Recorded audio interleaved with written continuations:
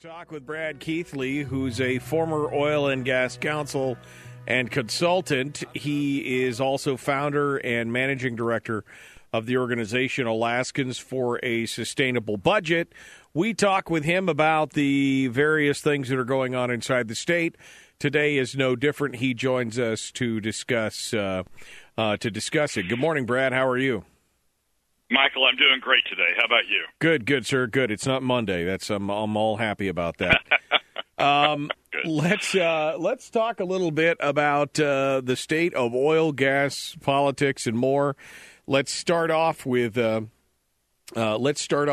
piece in the Fairbanks Daily News Miner from Frank Murkowski, who seems to be a little late to the party. And I got to start asking questions like is he asleep? Did he miss something? All of a sudden, he's back to talking about the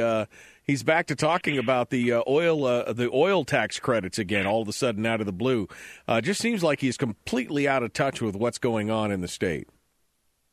Well, it's either he's late to the party or he's early to the next party. Frankly, the way I read that piece was that those who want to make the early payments on the oil and gas tax credit obligations are starting up again. They're starting in advance of next session, and I sort of read Murkowski's piece as a kickoff to that effort. A new direction. They're trying a new approach this time. And I think Frank. I read the piece as Frank as being the sort of the leading edge of trying that new approach. So snapshot us here for us then, because what I was reading into this is that he's basically going back to the tried and true, is that we're not upholding our obligation, which I think is incorrect based on my reading of the law and what they were supposed to do. We paid what we were supposed to pay. It's the nice to haves versus the must haves. We paid the must have. He's talking about paying the nice to haves. And if we don't, then we're somehow welshing on our deal. Yeah, here, let's set the stage for just a second. There is a statute that governs the oil and gas tax credits. That statute provides that each year the state is supposed to put into a fund to pay the credits a certain amount of the proceeds from production taxes. When production taxes are high, the amount that goes into the fund and the amount that is available for payment to the producers is high.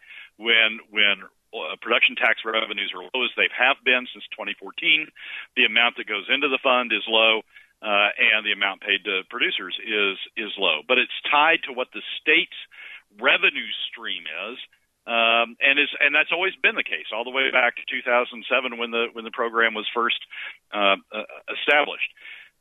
What the producers have argued, what some have argued in the last couple of years is we know that's what the statute is, but we want paid all of our all of the payments that the state's going to owe us at one time or another. We want it all now. We want the payment up front. And that's not what the statute provides. The statute provides there will be a certain amount put into the fund each year, tied to production tax credits or tied to production tax revenues. And if the state wants to pay more, they can, but that's not what the statute obligates them to do. Just for a moment, compare that to the permanent fund dividend statute that says the state shall put 50% of the earnings stream calculated in accordance with the statute into the permanent fund dividend each year. So here's what happened in the legislature last year. They paid what the statute obligated them to under the oil gas tax credit program. They didn't pay. They violated the statute, defaulted under the statute with respect to the permanent fund dividends. Now what Murkowski is arguing is we ought to go to some extraordinary efforts in a new way, and we'll talk about that in a second, but in a new way, go to these extraordinary efforts to pay all of the oil gas tax credits now up front in advance of what the statute requires. And Murkowski doesn't even talk about the other statutory obligation, the permanent fund dividend that we defaulted on last year. So it's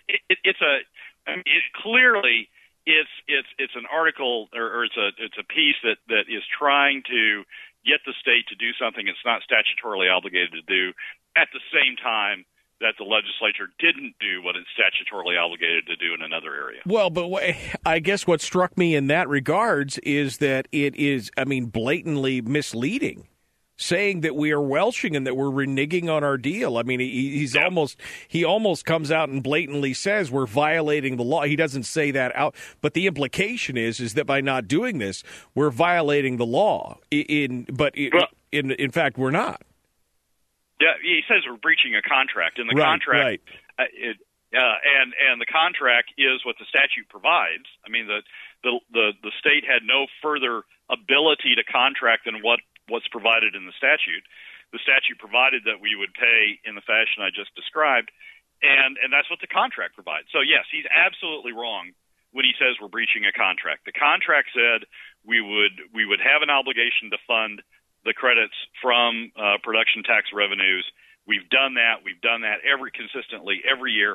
Some years we paid more, and the producer said, well, we have an expectation that you would always pay more. But that's not what the contract provides. That's not a contractual provision.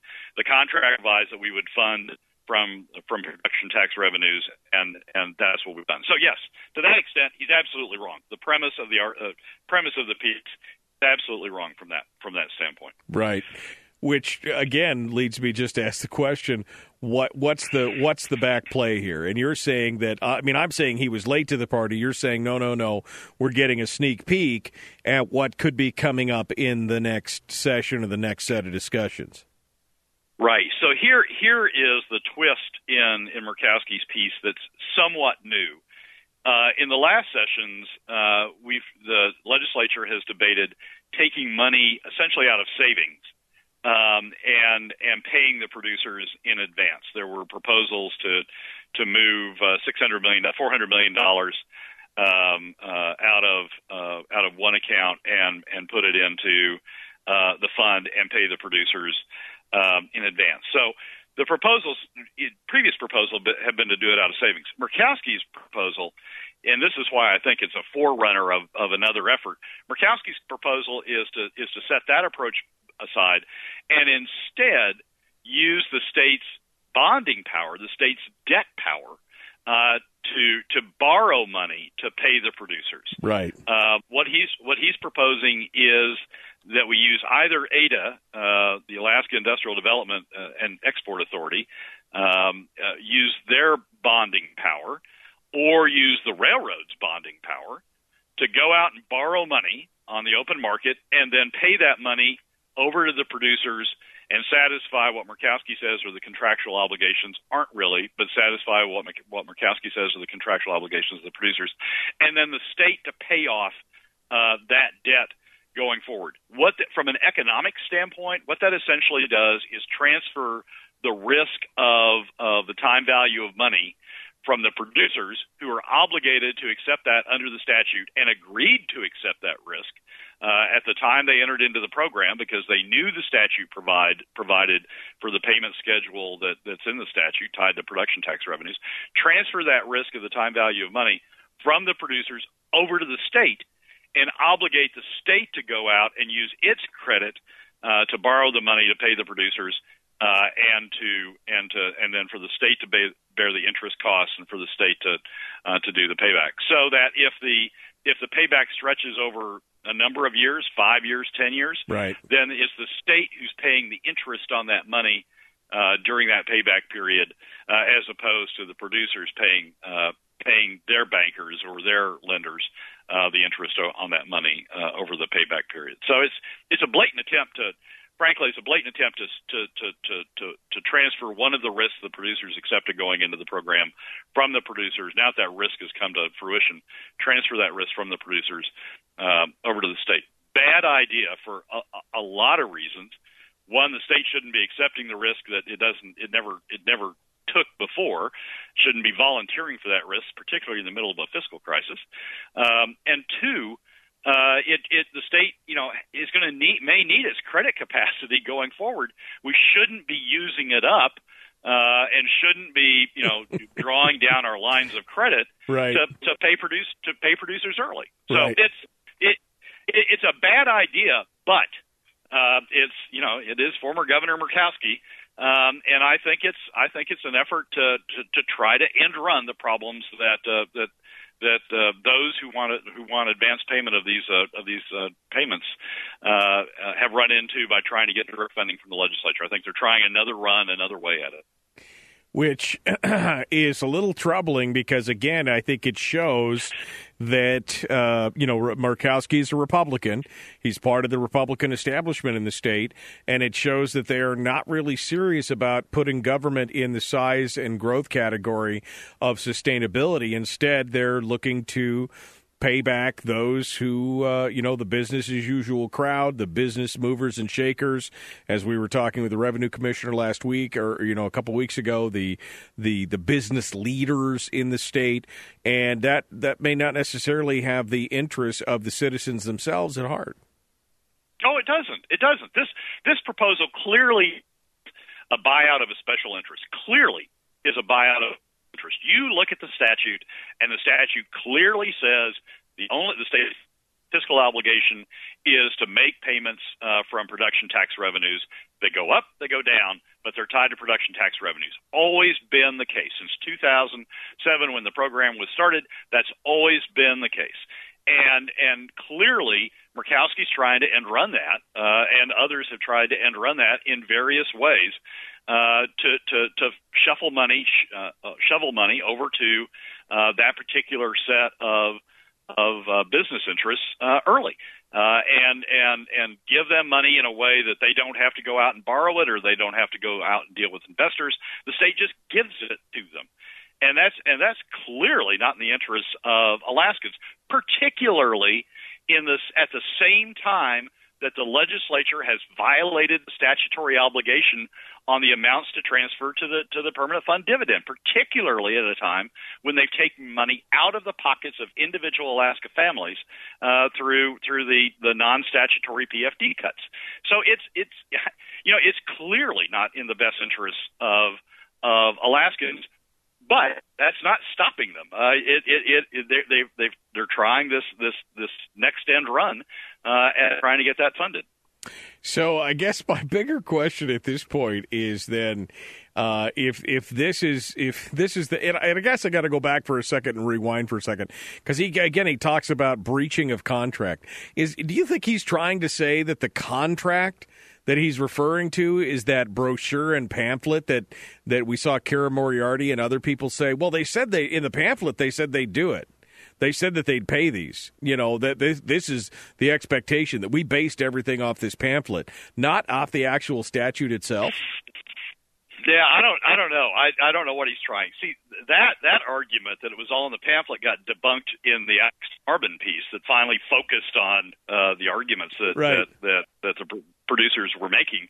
And Alex went through the pamphlet and said, well, there's a reference to the statute, and the statute says this. Right.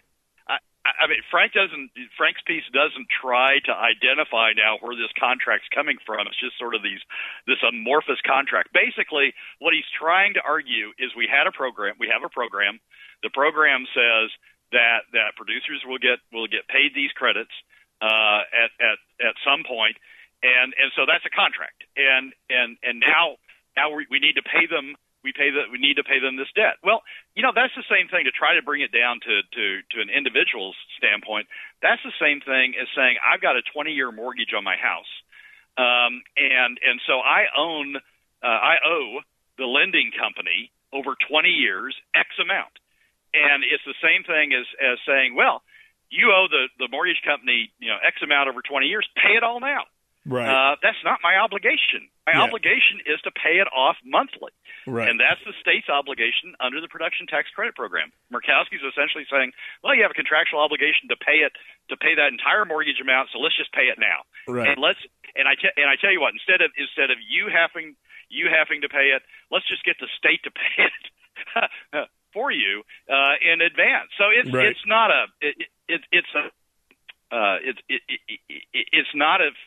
a well-founded argument, but I do, Michael. Personally, I think this is the forerunner of the next effort of those producers to try to get advanced funding on what they claim they're owed. Well, and it's an interesting snapshot because I think it shows in part, again, Murkowski. You can't ignore the fact that Murkowski is a Republican wheel. I mean, he's a luminary in the Republican Party of the state of Alaska, and it shows us a troubling trend. It shows us, one, that this could be where the narrative is moving forward, that we're again bailing out or helping out big industries versus the citizens, and couple that with the fact that the legislature, and specifically the Senate Republicans, who have stood vehemently against any kind of income tax, but who are wholeheartedly and happily endorsing a tax on every Alaskan through the dividend and a further fundamental changing of the dividend program going forward, how problematic that is for the citizens of the state.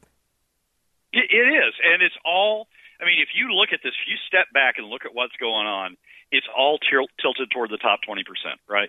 It's all tilted toward the business interests in the top 20%. The permanent fund dividend barely nicks the top 20%. The cut in the permanent fund dividend barely nicks the top 20%, less than 2% for a family of four in the top 20%. But more than 30% it takes more than 30% of the income of a family of four in the bottom 20%. 15% in the next 20%. Even the upper middle income bracket, the 20% after the top 20%, it takes 5%. It takes more than double from that income bracket than it takes from the top 20%. So the Senate Republicans are going down the road of protecting the top 20% through the PFD cut, and now they're through. In Murkowski's proposal, if they go down that road, they would be bailing out special interests, special business interests ahead of Alaskans, because again, we've cut the statutory PFD at the same time that Murkowski's arguing we should go forward and advance pay on these oil and gas tax credits. You're right, very troubling trend among the Republican establishment. Brad Keithley is our guest. We're talking oil, gas, politics, and more. It's right here on your Home for Common Sense Radio, The Michael Duke Show. Second part of the segment now, going into it. We were just talking about Frank Murkowski's opinion piece on the oil and gas credit program, the oil credits, and how we're concerned that it could be a precursor for the next round of discussions coming up this next regular session. But we've got Brad joining us right now, and as I was saying, to the last session, we saw that the Republicans have decided, in their infinite wisdom, that it's okay to tax all Alaskans. They're against an income tax, they're against a payroll tax, they're against all these other taxes, but they're A-okay with taxing Alaskans at the dividend level, no problem. In fact, permanently changing that, which basically leads us on to our next discussion, which is if they are going to tax us, there's really only one fair and equitable way to do it, and that is to leave the permanent fund alone and fund it to the statutory limit that Brad was talking about earlier that they're ignoring right now, and basically institute a flat tax. Let's talk a little bit about that, Brad. Well, the setup again, and it's not all Republicans. We need to be clear about this. It's majority.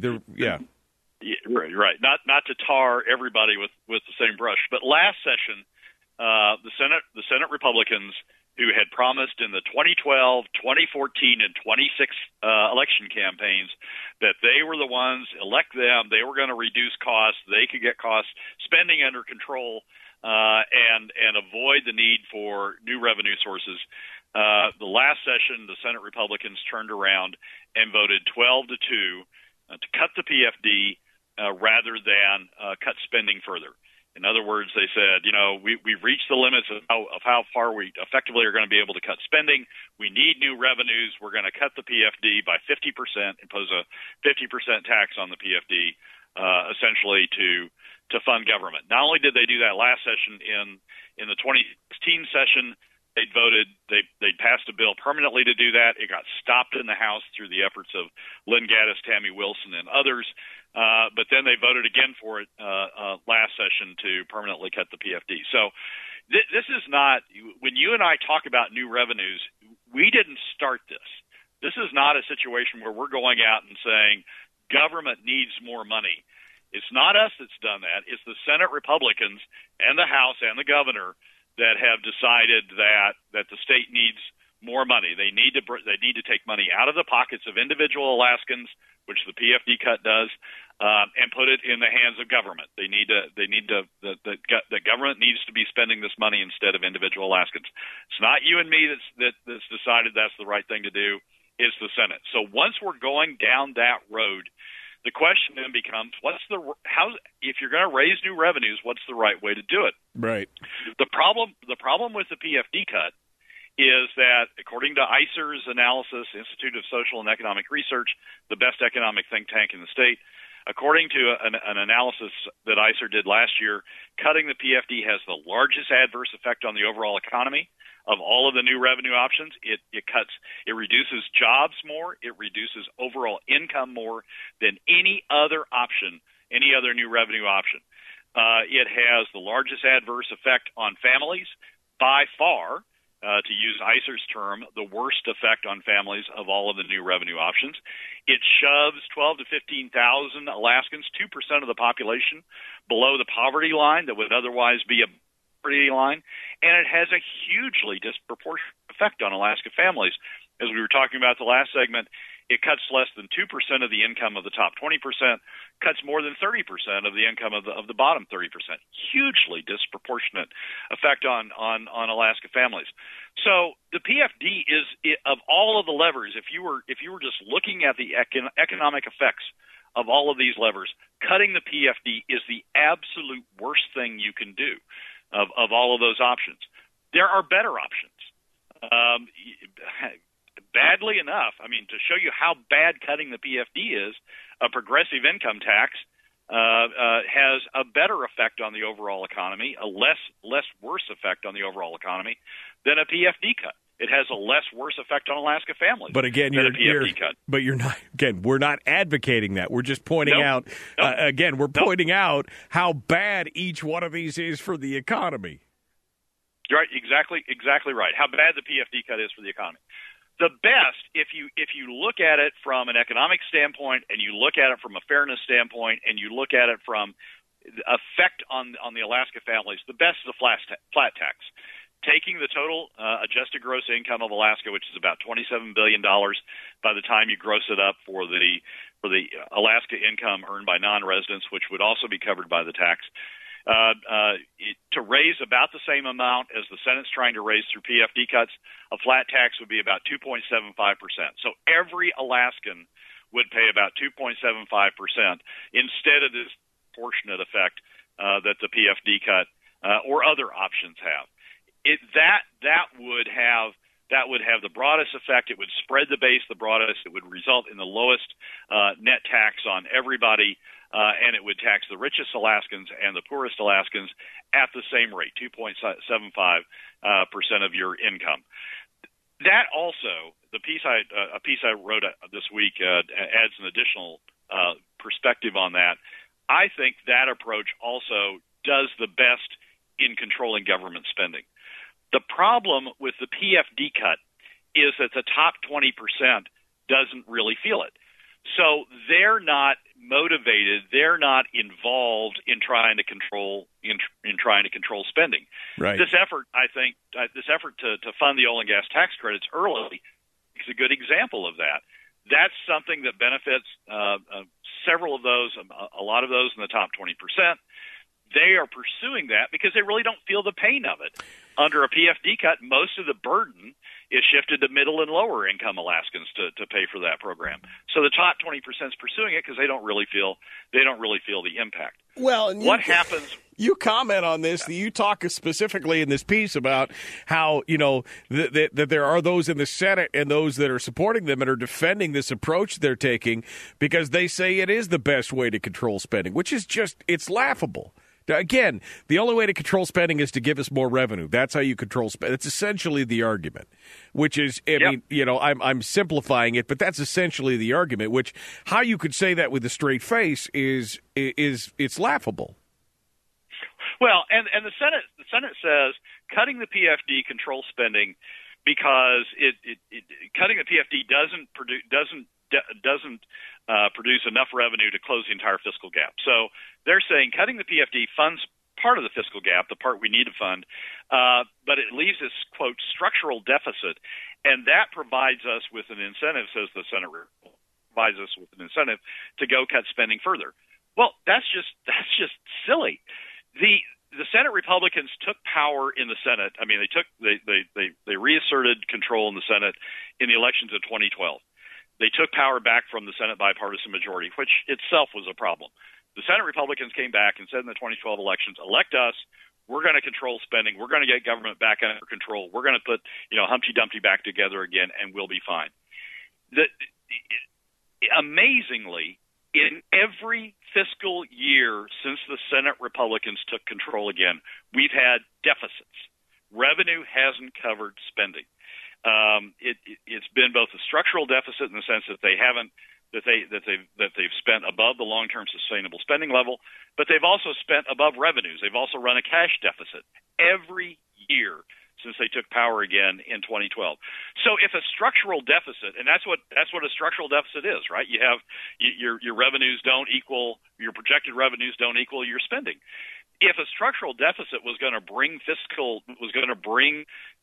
discipline in line to control spending, it would have happened by now. It would have happened. I mean, they've run these deficits now for 5 years.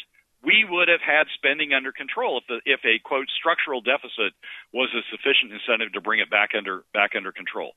So the argument that give us your PFD and then we'll control spending because we'll still have this deficit out there and we'll do things that will cut spending and get it back under control. They haven't done it in 5 years. Right. Gosh only knows why the heck anybody would think they're gonna do it in the future. After those 5 years of structural deficits that they run, what did they do? They raised revenue. Right? They cut the PFD. They raised new revenue. They didn't get spending under control. They raised new revenue. So if you continue to buy into this theory that running a structural deficit will get things under control, somewhere in the next 5 years we're going to have to raise revenue again because they have not demonstrated they know how to get spending under control. They've just continued to run these deficits all the time, arguing that we can do it better. Right. Well, and so you, again, talk about the flat tax as you have. I mean, there's 3 different ways that this basically controls costs. Let's go over those 3 ways quickly here. We're down to the last 4 minutes. Well, the first way is it spreads the burden evenly across all Alaskans. No Alaskans get a free ride. Under the PFD cut, the top 20% essentially gets a free ride. Under a progressive income tax, the bottom 20%, bottom 40% actually get a free ride. What a flat tax does is spread it across all Alaskans. They all have buy-in. So if you have increased government spending, if you don't get spending under control, every Alaskan's paying more. That engages every Alaskan in the effort to try to control spending. The second thing about a flat tax is it's hugely transparent. Under PFD cuts, under income taxes, you don't really understand the tie between government spending and what you're paying and what you're suffering in terms of income loss. Under a flat tax, you know exactly what the cost of increased government spending translates into. So if you run a certain deficit and that produces a 2% flat tax, if you run a higher deficit, that produces a 3% flat tax. And Alaskans will know immediately that an increase in government spending beyond what our long-term sustainable revenue level is, an increase in government spending is going to cost them, all of us, another 0.5% or another percent. And so Alaskans can say it's immediately transparent. You can immediately translate that into the percentage that all Alaskans are going to suffer. And so all Alaskans can say, look, I'm willing to chip in 2% of my income to fund government. That's fair. I'm willing to do that. I'm not willing to go to 3%. And that immediately translates across the board. That immediately translates into a revenue limitation that the legislature then needs to observe. So it affects all Alaskans equally. It affects and it's translatable into an easy number that Alaskans immediately can latch on to and say we're not going to go past this level and tell their legislators to stop at that level. So what do we need to do? And I wish we could talk about cuts because I did get a message from Harold talking about formula foundations and other things that we should be looking at, but nobody seems to have an interest in that right now on either one of the majorities, the House or the Senate, talking about any kind of further cuts. So this is why we're making this argument right now. Yep, absolutely right. And what has to happen is every time somebody brings up new revenues, either in this coming special session or in the coming regular session, saying we need to make these EFD cuts permanent or we need to do that, the response needs to be no. Flat we tax. need to look at a flat tax instead because that's fair. Brad Keithley's been our guest. We're out of time. Brad, thanks so much for coming on the program. We appreciate it. The Michael Duke Show continues.